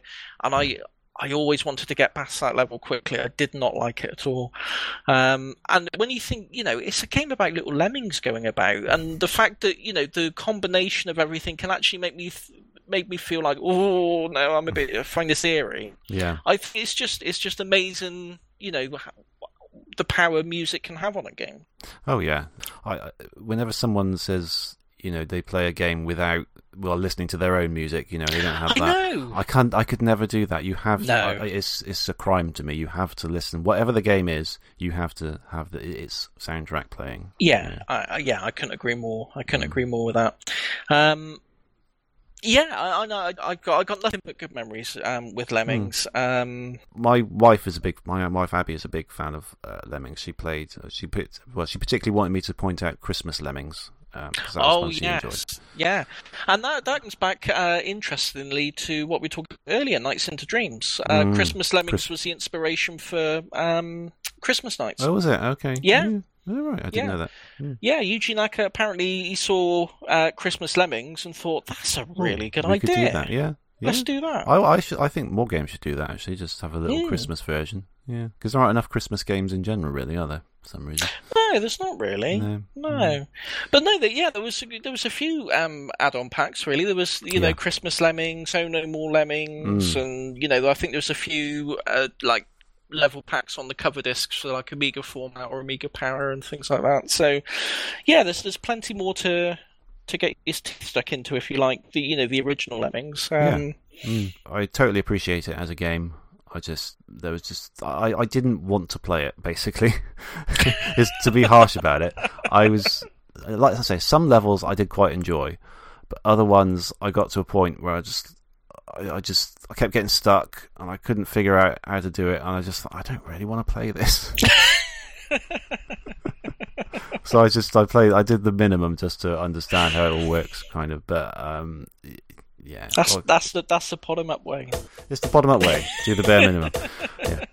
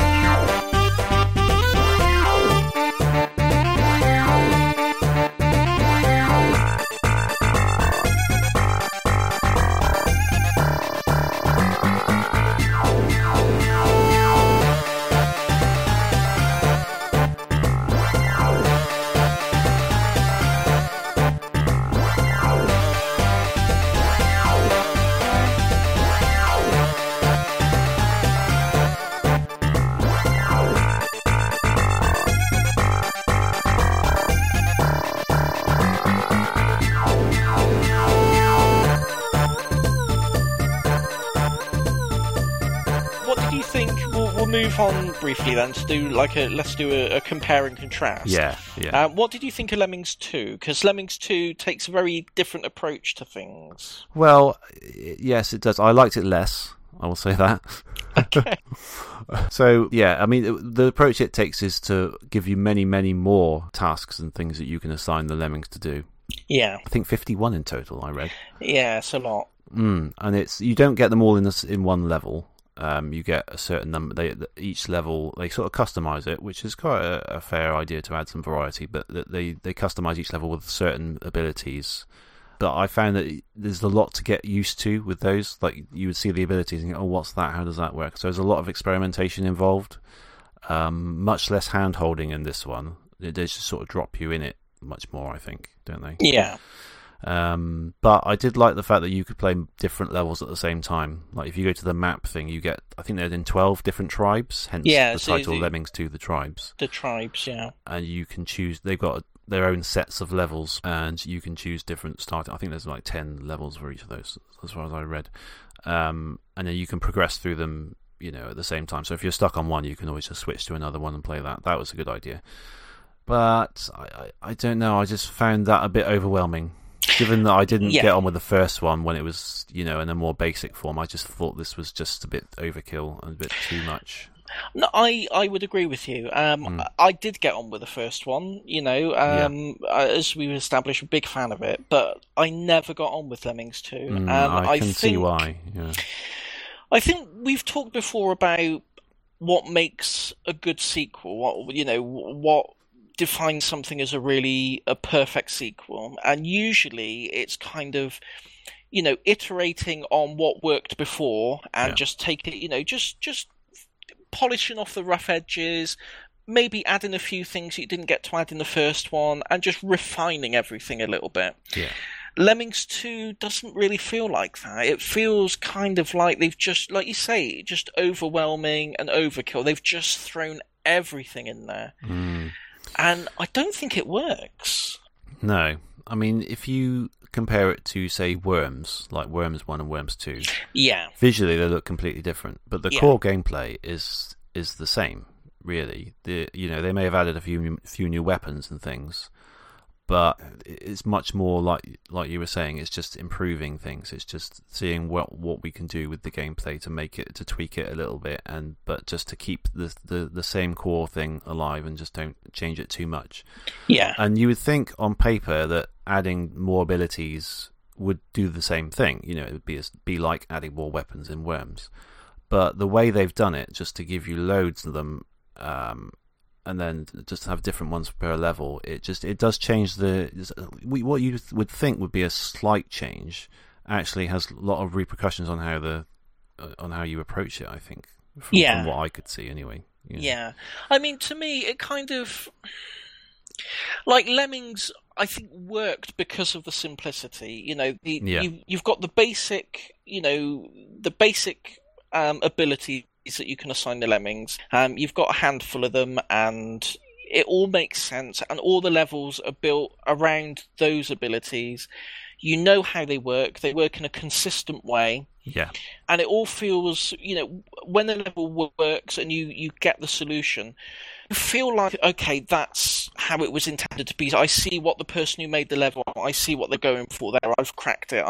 I've solved puzzle on that. Yeah. Lemmings 2 feels very chaotic to me. Yes, it is, yeah. Like there's an ability where the lemming will sort of dig into the ground, but then you have to you get a fan item, and you hold the fan and it will sort of blow the lemming around, and it doesn't feel very... The fan seemed like a weird addition. It seems like something they just thrown in as an afterthought. Yeah. You can, if you got like flying ones, you can manipulate them where they're going. Yeah. And I feel like that just changes the whole core idea of the gameplay. I think you're not really supposed to control the lemmings that specifically. Exactly. It kind of makes me feel like, when I've completed a level and something like that, have I really done it, or have I just kind of brute forced it? Because I don't really get that feeling like I've cracked a puzzle that was being presented. I feel like I've just managed to find a workaround to it. Yeah, I've just brute forced it by blowing a lemon up in the air or something. Yeah. Yeah, definitely. I think they've thought about it too much. Yeah. I think. They've thought about all the features they can add and all the different things. Oh, it wouldn't be cool if they had this ability and this ability. And the fact there's 51 of them, see, it just on just saying it like that just sounds compared to how many were it, like 8 before in the first one? Yeah, like 7 or 8. Yeah. So it just seems like increase. They've had a brainstorming session, and everything that went up on the whiteboard, they've just done. Yeah. They haven't pick things out and everything. Yeah. It's a strange one. The music is still great, I would say. Yeah, I like the music a lot. Yeah. And I like the idea of the tribes. I think that there's like the Lemmings tribes. You'll get like the Highland tribes and the like the sports and Egyptian and medieval and so there's all these little characters, gives them a little bit more character for each of the different tribes and things, and the layouts and the level theming and stuff all works, and all that kind of idea is fine enough, but I think it's a testament to not going overboard with the sequel. Just because something seems like a good idea on paper doesn't necessarily mean it's gonna work in game. And I think probably a little bit of restraint would have worked better, I think. Yeah. They kind of went back to it. I didn't add this on because I thought we'd already have enough to play, but there's a third game on the Amiga, the All New World of Lemmings. Oh, right. They kind of went back to basics on that one a bit. It's not the same mechanics as the first one. There's some changes to the gameplay, but it's a lot more stripped back compared to Lemmings 2. So they obviously thought the same. I'm going to say I think they probably thought the same, in the cold light of day. That yeah, I can see how it would happen though. All their ideas for Lemmings 2, I think they just, especially given how successful it was and how many things it was ported to, and reading about it, it was very well reviewed and everyone loved it. So I can see why they probably felt the pressure of it's like the difficult second album. How do you make a new one and make people excited about it and make it not seem like there was just the same thing. I can totally see how they fell into that trap, definitely. Yeah, I think it's just a really interesting, like I say, a really interesting example of taking an approach to a sequel that I personally think was probably the wrong approach to take, but yeah, I think it's just an interesting way to look at a sequel that didn't really, because a lot of the sequels we've looked at on the show have always been quite good. I think they've always improved on what's come before, and I don't think Lemmings 2 is necessarily a bad game. Yeah. I just don't think it's a worthy successor to the original Lemmings. I would say. I agree with that. Just to note, it was released for a lot fewer systems as well. It came out for the Amiga originally, but it was also on the Atari ST, MS-DOS, Mega Drive, Super NES, Game Boy, Acorn Archimedes, and FM Towns. So a much shorter list there for whatever reason. Yeah. I don't know. Maybe it was it less well reviewed? I don't know. I didn't have that information to hand. I don't know off the top of my head. I don't remember it at the time. That's an interesting thing, actually. I don't know. Let's have a quick look. Lemmings 2 for me and you. Lemmings 2. Here we go. Not quite as popular as the Lemmings, but nor was it ported to many. I'm just reading Wikipedia here. This is what we call the YouTube approach. This is basically what I've done with all my notes, basically. So, yeah. don't let the cat out of the bag. Game was well received by critics, who widely considered it to be better than the original. Oh, that's interesting. That is interesting. It's all. I don't know. Maybe they were just so immersed in the world of Lemmings at that point that it was just exciting to get all these new things. I don't know. Maybe. I can't say. That is interesting that it was well received, and they didn't then port it to everything else. Maybe. No, I think that would be. That's very telling. I didn't actually know when this game came out. What year did it come out? 1993. 93, okay. So I don't know if things radically changed in that time on sort of Amiga games and computer games. I don't know.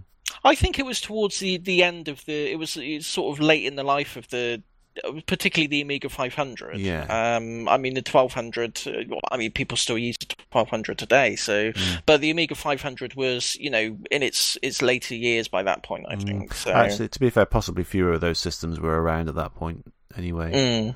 by 93. You know, a lot of the sort of obscure computers that we listed in the first one, maybe they weren't around. I don't know, but maybe they weren't No, around. that's true, but yeah. Yeah.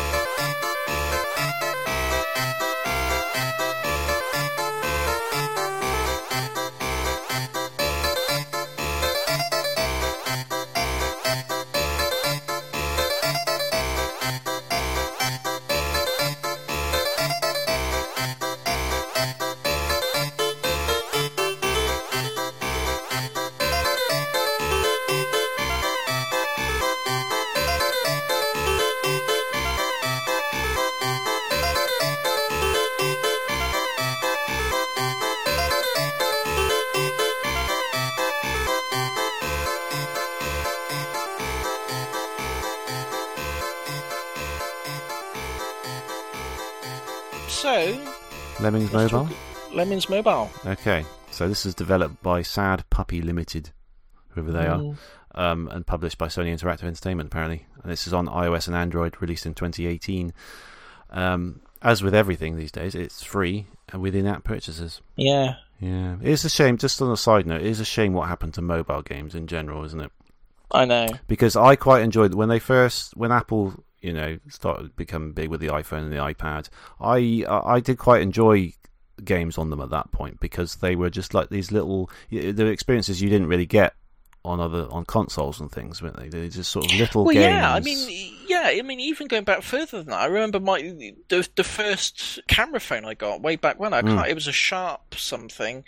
It had, you know, Java game downloads on there, and one of the first ones I got was like a little Java version of Bubble Bobble, and I thought I just loved that idea that you could just get these tiny little portable versions of, you know, games. You weren't just limited to Snake and whatever games came on the phone. I thought it was a lovely idea, and then, you know, the iPhone and iPad and stuff opened up so much more, you know, power for games to use. Oh, it took off massively, didn't it? And yeah. You just got these lovely little ideas, very, very quick, because of the nature of it being sort of mobile. You only got a few minutes to play, so they were very sort of quick, sort of arcadey almost experiences. Yeah. Just sort of chipping away at something, getting through levels slowly. That was really nice, but then they ruined it all by doing in-app purchases, which completely changed the landscape of mobile games forever and turned them into like glorified gambling things, really, didn't they? Things that aren't even really games; they're just sort of designed to be addictive. Things to just consume people. There are, I mean, I'm not talking particularly about Lemmings here, but I mean there are games out there that like you say, they're so psychologically manipulative. They're designed to make you addicted. Yeah, it's disgusting. It is, compared to, you know, on consoles and things. You feel generally you get a game that wants to be a game, that it wants to be an experience. You know, if you're addicted to it or not, it doesn't really matter. It's a thing that you enjoy. Whereas this is just designed to try and suck money out of people. Yeah. And it's appalling to watch, really, isn't it? But I mean, it is, and I know people are going to say, "Oh well, but companies exist to make money, you know, they exist to make money." But I think I'm gonna misquote him, but the essence of the point is true. Walt Disney once said that they don't make film to make money; they make money to make more films. Yeah, you know. Well, yeah. Making money is the side effect. You know, you make a good game, and making money is the side effect of that, and you use that money to make more games. You know, money isn't the driving force; it's the creativity, and money comes afterwards, basically. Exactly. Yeah. And modern mobile games have turned that on its head. The objective is to suck as much money as possible out of the player, and, you know, if there's a good game buried underneath all that, then so much the better. But that's the driving force, the motivation is money, and I think that's really kind of gross. Yes, it is. So that takes us into Lemmings Mobile. Well, see, here's the thing. Let's just talk about the actual gameplay before we go into anything else, because I don't necessarily think it's better, but there are certain mechanics that I preferred as ideas. For example, rather than trying to click on individual lemmings, you click on it's based on blocks. So the whole level takes place in one screen, and it's divided into a sort of a grid, and there's different blocks. Some of them might be terrain, and others might be just space. And you can tap on the blocks, and you could say, okay, this is where the lemmings stop, or this is where lemmings dig, or this is where they float down. And then any lemming that comes into contact with that space will do that action. And as a mechanic, I found that much simpler to use. And I did quite like it. I didn't really like in the original how you have to keep tapping on them to make them all umbrellas, otherwise they'll just fall. So I liked, as a complete newbie to Lemmings coming to this, I appreciated that idea better. I didn't like it as in a mechanic in general. I kind of view it as it's a good compromise to work with a touchscreen. I think it's a logical sort of thing for the environment that is being played in. I mean, I would prefer, if there is such a thing as a Lemmings purist, I would prefer a pure Lemmings experience, but I can imagine it being a nightmare to play on a touchscreen. There are certain games that don't translate well. It just would not. Not even in the interface, but just the screen size on a phone. The screen size, when you got that many lemmings going about and trying to pick an individual one, with big fat fingers, exactly. It's not going to work. A finger is much less precise than the mouse pointer, so it would fall down in that aspect. I love the art style. I love the way the lemmings look. I think it's a really nice modern take on the lemmings. Yeah. I would love to see, if there's another Lemmings game on consoles, I would love to see that artwork carried over. I think it's very friendly, very, very eye-catching. It's just really nice. I think that's about as much positive as I've got to say about it, really. And the reason I say that, I took a screenshot, which I obviously can't show you, but after you do a few tutorial levels, and it explains quite nicely what you need to do and how to play it. The minute I finished the tutorial things, I got a thing pop up on the screen. It says, reward rocket. Stage 1, 0 of 3 levels completed. Stage 1 reward, uncommon egg, ×1. Complete 3 levels. Stage 2, tribal egg, and it's a multicolored egg. Complete 10 levels. Stage 3, vintage egg. Complete 20 levels. Complete stages and receive bonus awards when you log back on tomorrow. 30 minutes and 29 seconds remaining. Why is Sorry, this? What? Remaining until what? I don't know. Yes, until it stops you from playing it, because there is presumably. I didn't play a lot of this, but I read up a little bit on it, and it does. I think there's a limit for how much you can play before you have to pay. And then obviously there's a timer countdown. You can play again, I guess. It's so obnoxious. Yeah, and the amount of app crap, I would call it, that surrounds it. All these, as you say, all these rockets, all these eggs, all these eggs, and these missions, all these seasons, whatever season is. It's overloading, really. I mean, it's a bit like Lemmings 2 in a way. It's just too much. Just too much going on. Yeah. Lemmings are mammals. They don't lay eggs. Where are the eggs coming from? Yeah, that's a good point. Why are they hatching from eggs? Yeah. It's the least of the problems with the game, I admit. But it's just so. There's nothing. I find everything about it offensive. Yeah. It's just so bad. Yeah, it is. I mean, the gameplay itself is pretty dumbed down compared to the original. I mean, the block things I said, I think you've only got really those 3 options, isn't it? It's like dig, stop, and float. And I mean, I think there's like hundreds and hundreds of levels, but I didn't get very far with them. But the ones I played were very basic. They're very basic. I didn't play that much. The steps as well to get up higher, but it's as I say, some of the ideas of how they implement them are fairly good, but it's it's almost too far the opposite way. You know, my criticism of the first game was that the levels take too long, and you know, I got frustrated with them. But this is almost too far the opposite. It's too simplistic. There's not, you know, there's no challenge. It is one of those things. What we're saying is just designed to keep you addicted to it. It is. I'm just looking. Oh God, it's so awful. Right. So in the app itself, I've got it open at the moment. Right. There's a store thing at the bottom. You go into the store. Yeah. You can activate VIP mode if you want. Play without limits for 2 hours. Play without limits for 2 hours. What a luxury to have in a game, you know. If I'm reading that right, play without limits, and it says underneath 2 hours unlimited energy. Yeah. I assume that's £5.49. That is shocking. That is absolutely shocking. So I believe the energy, whenever you use a move, it consumes energy. You got a bar, and when you run out, you can't play anymore. Until you presumably either wait a certain period of time or you spend £5.49 or whatever you just said on £5.49. That was a 2-day rental at Blockbuster back in the day. Oh, it's just shocking. And these games, they just rely. They know that most users won't pay that, but they also know that some will. Some people will. Yeah. Have you heard this term, whales? Whales, yeah. Of these people who are just happy to spend, you know, hundreds of pounds on a single game. By just getting these things, and it's shocking really, they just try and catch these whales who just obviously don't have much, you know, willpower basically, and you know, it's a bit like gambling really, isn't it? It's possibly people who are not capable of making these decisions and being consumed by these things. Yeah, that's the thing, and you know, I'm as bad with money as the next guy, you know, but there's some people who really, you know, they can't, you know. Yeah, basically they shouldn't be. It's a psychological thing. Yeah, there's people who just get addicted to it. Yeah, and essentially shouldn't be allowed to manage their own bank account in a, you know, not to sound cruel, but they literally shouldn't.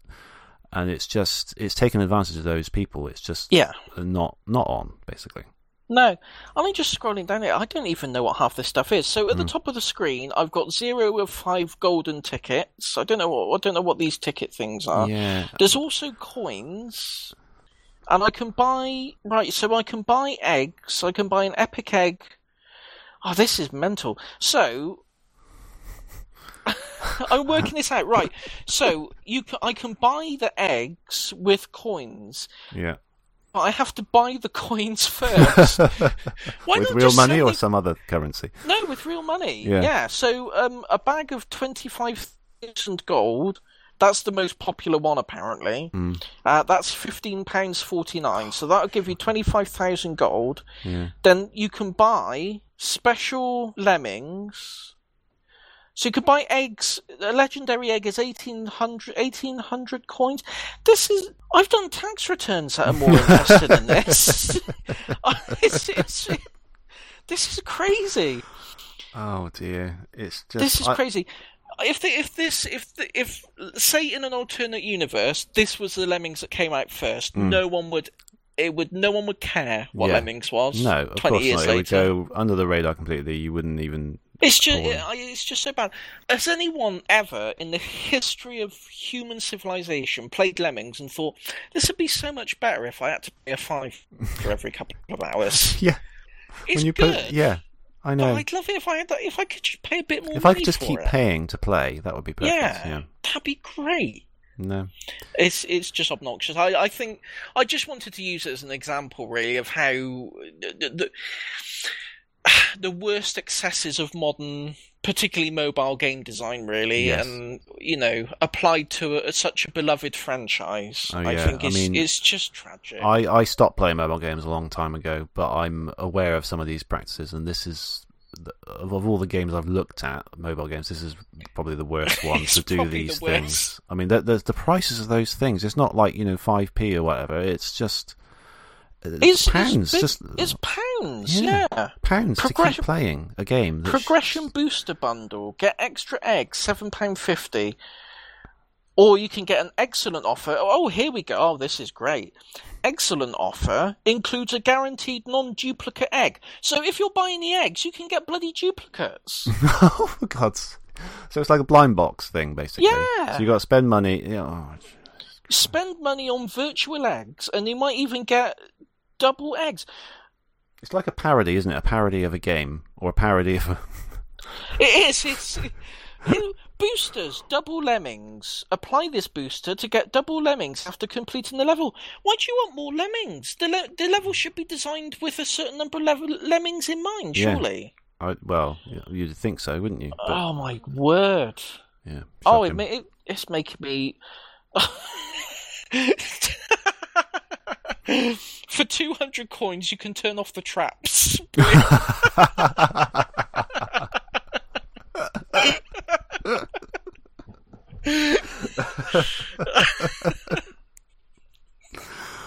Yeah, in case you're finding it too difficult, too much, just turn off the traps. Just turn off the traps. Literally make them just walk from A to B.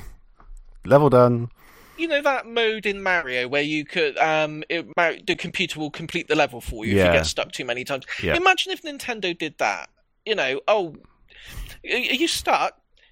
Sling us a couple of quid and we'll do the level for you. Yeah. Just this once, we'll do the level for you. Yeah. Oh, you want to do it again? All right, go on then. Yeah. A couple of quid. Couple come of on. quid. I know. It's just obnoxious. Oh, but the idea that a game just keeps asking you for money as well. I mean, I know there's DLC, but I think that's a little bit different. It's just to play the game that you should be playing just sort of in a linear fashion, you know. Oh, that's going to cost you a few more pounds. That's going to cost you a few more pounds. That's the thing. I mean, what would be wrong? Well, I mean, I know what would be wrong. It'd make less money. But what would be wrong with the idea of, you know, do a port of Lemmings with the new control mechanism, like, you know, like we said. Yeah. Charge $7.99 for it. Bunch of levels, and then every now and then you could, you know, every year or so, do a DLC pack for $5, and you get, I don't know, 100 extra levels. Yeah, and that's it. Yeah, I know, but that's the way mobile games used to work before free to play happened, and then it was just like a race to the bottom, wasn't it? How cheap can you make your game, and then just bung a load of extra hidden in-app purchases in, and then eventually they all just became free. Everything's free, you pay. And they just then it wasn't just buying packs of content. It was just how many more interesting ways can we get to get money out of people in the most ridiculous, you know, unscrupulous ways. And it's just I think it's just it's unacceptable. And I think it's particularly just because Lemmings, is a game that has a lot of good memories attached to it for me. Yes, to take advantage of a much-loved franchise in that way, basically, is the real kicker, isn't it? It's the real kicker, yeah. You know, it's what could have been. I would have loved to see Lemmings on a mobile platform for a new generation to enjoy, and it could have been so good. And what they've done with it is it's just mind-boggling. I don't even, like I say, I don't even understand half of it with the eggs and the tickets and the coins. I feel like it started out with maybe just coins, and then over time they've added loads of new currencies and loads of new features until it's got to the point where it's just complete maze. You need a degree in whatever to understand. Yeah, I mean, I'm not the smartest guy in the world, but I don't think I wouldn't say either of us are stupid. No, but it's just bewildering to me. Yeah, as a new player, it's bizarre. Yeah, but if you want to get involved, season 35 ends in 16 days apparently. So what that even means, we don't know. If you want to get on the ground floor of season 36, get downloading. Anyway, I think we've slated it enough. We've had enough. It's had enough. Leave it alone. It's already dead. Yeah, probably our most scathing review of a game so far, I think. It probably is, but well earned. I think we've never really talked about mobile games before. No, because I'm for the same. I suspected you felt the same way about them that I do. That they aren't games anymore. Essentially, no, they're not gambling devices, really. And it's just to get those general concerns out through the medium of this particularly bad example of this game has been quite therapeutic, actually. Yeah. We can but hope that whatever iteration Lemmings takes next is more becoming of such a storied franchise. I mean, I don't know much about the other Lemmings games in the franchise, but just briefly, are there any sort of standout ones that you would recommend people get other than the first one? All New World of Lemmings is worth playing. Yeah. I don't think it was ported to anything other than... I think it was just the Amiga. I'm not sure on that. I think it's an Amiga exclusive, All New World of Lemmings. So you're going to need an Amiga 1200 for it. It won't work on a 500. Okay. Mm-hmm. And I can't imagine it'd be quite cheap, so I would recommend playing it any way you can. 3D Lemmings for the PlayStation and Saturn. That. Yeah. It's not bad. Okay. It's not bad. The usual sort of teething problems that a game gets going from 2D to 3D. It doesn't always, work. It's kind of it's the same Lemmings formula. It's not like open world or anything. Right. It's the same classic formula, but just done in a 3D way. But because it was quite early 3D, it graphically hasn't aged that well. But the core of the game is still there. Lomax in Lemmingland. Yeah, it looks really nice. That lovely beautiful. Pixel art on that. Yeah. Yeah, really nice pixel art on that. Mm-hmm. I've never played it, but I think there's Lemmings Paintball. Yeah, I did see that written somewhere. Yeah, but I've never played that, so I don't know what that even is. But yeah, I mean, if you stick to the Amiga games, you can't go wrong, really. So, All New World of Lemmings, the original Lemmings, the expansion packs are worth playing as well. The Oh No More Lemmings, Christmas Lemmings. It's all it's all good if you like that kind of thing. The PlayStation port of the original PlayStation had a pack of Lemmings and Oh No More Lemmings. That's worth picking up as well. They're really quite accurate ports of the original games. So yeah, get those. Yeah, I did. I wanted to see if Abby would come on and talk a little bit about Lemmings, but I don't think she does. I thought it might be quite nice because she was really into that, and she was helping me play it, helping me understand how it works. And because she's much more into her computer games than I was as a kid. They had a computer, with all these DOS games and stuff. So, but that would have been good. I don't think she's keen. We did have one comment on Twitter about Lemmings in general. From our friend Webster. He says, I wasn't very good at it, so would mess around by letting the lemmings die in increasingly comical ways. Oh, we didn't mention, actually, some of the ways that some of the traps are really quite gruesome. In the first game, there's like a hangman's noose, and they get... I didn't get that far. Yeah, they get caught up in it, and they get hung. I saw the one in Lemmings 2, where it's like an upturned bottle, and they sort of sucks them in and kind of like a vacuum, I think it is, and it just kind of kills them. It's quite gruesome the way some of them, they meet quite sticky ends, some of them. But yeah, just one more thing that I forgot to mention. It ties into when we talked about Walker. When we talked about that, someone said that it was the inspiration for Lemmings, like the little characters in Walker. And it turns out to be true. When one of the guys was designing those little characters for Walker, they sort of saw that and thought, wouldn't it be great to have a game where those little guys are walking around and you could manipulate them and stuff like that. Yeah. So it's just interesting that it almost came full circle to what we were discussing earlier in the year. Yeah. I was just reading. Mike Daly is I mentioned previously the blog on JavaLemmings.com. He confirms that on there. He says Scott Johnson, author of Hide Guns on the Amiga, had just been hired as a freelance artist, given the task of creating characters for Walker. After building the Walker's head, he set about drawing little men for the Walker to shoot at in a 16 by 16 pixel box. I, however, maintain they could be done in less, 8 by 8 or so, I thought. One lunchtime, I borrowed someone's Amiga and set about trying to prove him wrong, and then he shows like a GIF of a little animation he came up with that shows these little creatures going about. And apparently that's where, that was the genesis of the whole Lemmings idea. So really fascinating read, even if you're not into Lemmings, just the process of game design as it was then. I mean, I think game development now is a very different beast, but back then when it was just a bunch of friends making games together, it's just really a fascinating insight into sort of Amiga game development. So I'll post that on the Twitter for people to read as well, and I think it's well worth having a peruse. Yeah. I was going to say something then, but it slipped out of my mind.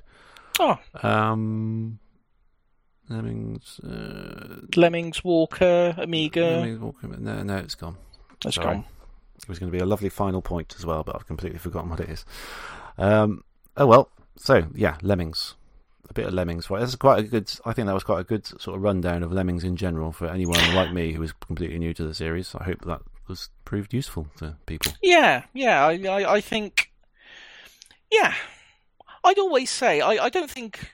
Have we ever concluded that a game isn't worth anyone trying? I don't think we've ever got to an end of a show and said don't play it. We said it about Rise of the Robots. We Understandably, did. But I think that even when we did the Overblood, I quite enjoyed Overblood. So yeah, and even the ones that I didn't like so much that you did, like Medieval and Dino Crisis, I think even then I still said give it a try because they're obviously popular and you probably like them even if I didn't. So yeah, I think So I think we can add Lemmings Mobile to the list of ones that you shouldn't try, unless you want to have a hilarious time looking at how awful mobile games have become. But yeah, Lemmings 1 and Lemmings 2, I even though they weren't necessarily for me, I certainly wouldn't say that you shouldn't try them, because if you love computer games like that sort of, and puzzle games, and kind of like, you could spend like half an hour or maybe even an hour on some of these levels, just trying to work out how to slowly work out a puzzle. I think they're definitely the games for you. Yeah. It just happened to didn't gel with me on this occasion, but yeah, and Tim Wright's music on the original game is fantastic. It's this. I love the Amiga sound anyway. The Amiga's got such a lovely sound chip. Yeah, well, I'll have to get you to pick out some of the music to be used in this episode. You can use some of your favourites. Let me know. Oh yeah, brilliant. Yeah, I will. Yeah, I'll let you know. So what's the next on the Pod'em Up schedule? Okay, so I want to do an N64 game this time because we've only done one so far. That was quite a long time ago, so I thought it was due. I'm going for Mischief Makers, the 2D game by Treasure. Are you familiar with it? No, I've heard of it. I'm not familiar with it. Yeah, it's one of those that, because it was 2D and a bit wacky, it didn't generally get great reviews at the time, but has now since... I didn't know it was Treasure. I think it's funny, I've got a picture in my head of like the old print ads that would have been in like a magazine from back in the time. Yeah. From back in the day when it came out. But I don't know anything more about it than that. I'm just looking it up now. I had no idea that was Treasure. I think I've played it briefly. Oh. Yeah, I think it is by Treasure. And it's just... Yeah. It has that sort of characteristic sort of wackiness. Yeah, it does, yeah. But it in more recent times, it's been looked on as sort of an underrated... It's one of those games that was passed over a little bit, and is actually pretty good and interesting and fun. So I thought we should try it out.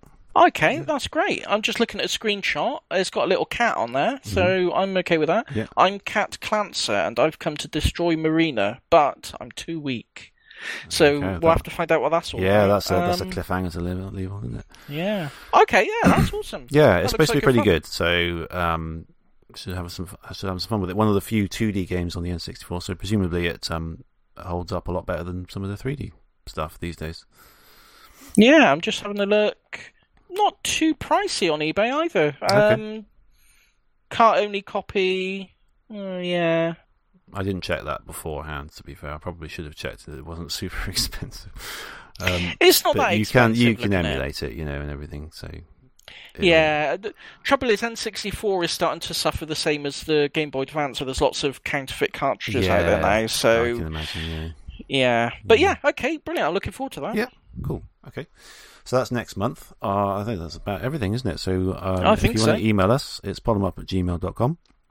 You can get us on Twitter @podemup. And I always forget the other one. Podemup.live is our little website. Yeah. That's it. So yeah, get in touch. Tell us what you think about Lemmings. Tell us what you think about Mischief Makers. Give us more games to look at. Interact, please. That'd be lovely. Yeah. And our episodes are available where all good podcasts are available. Just in case you weren't sure.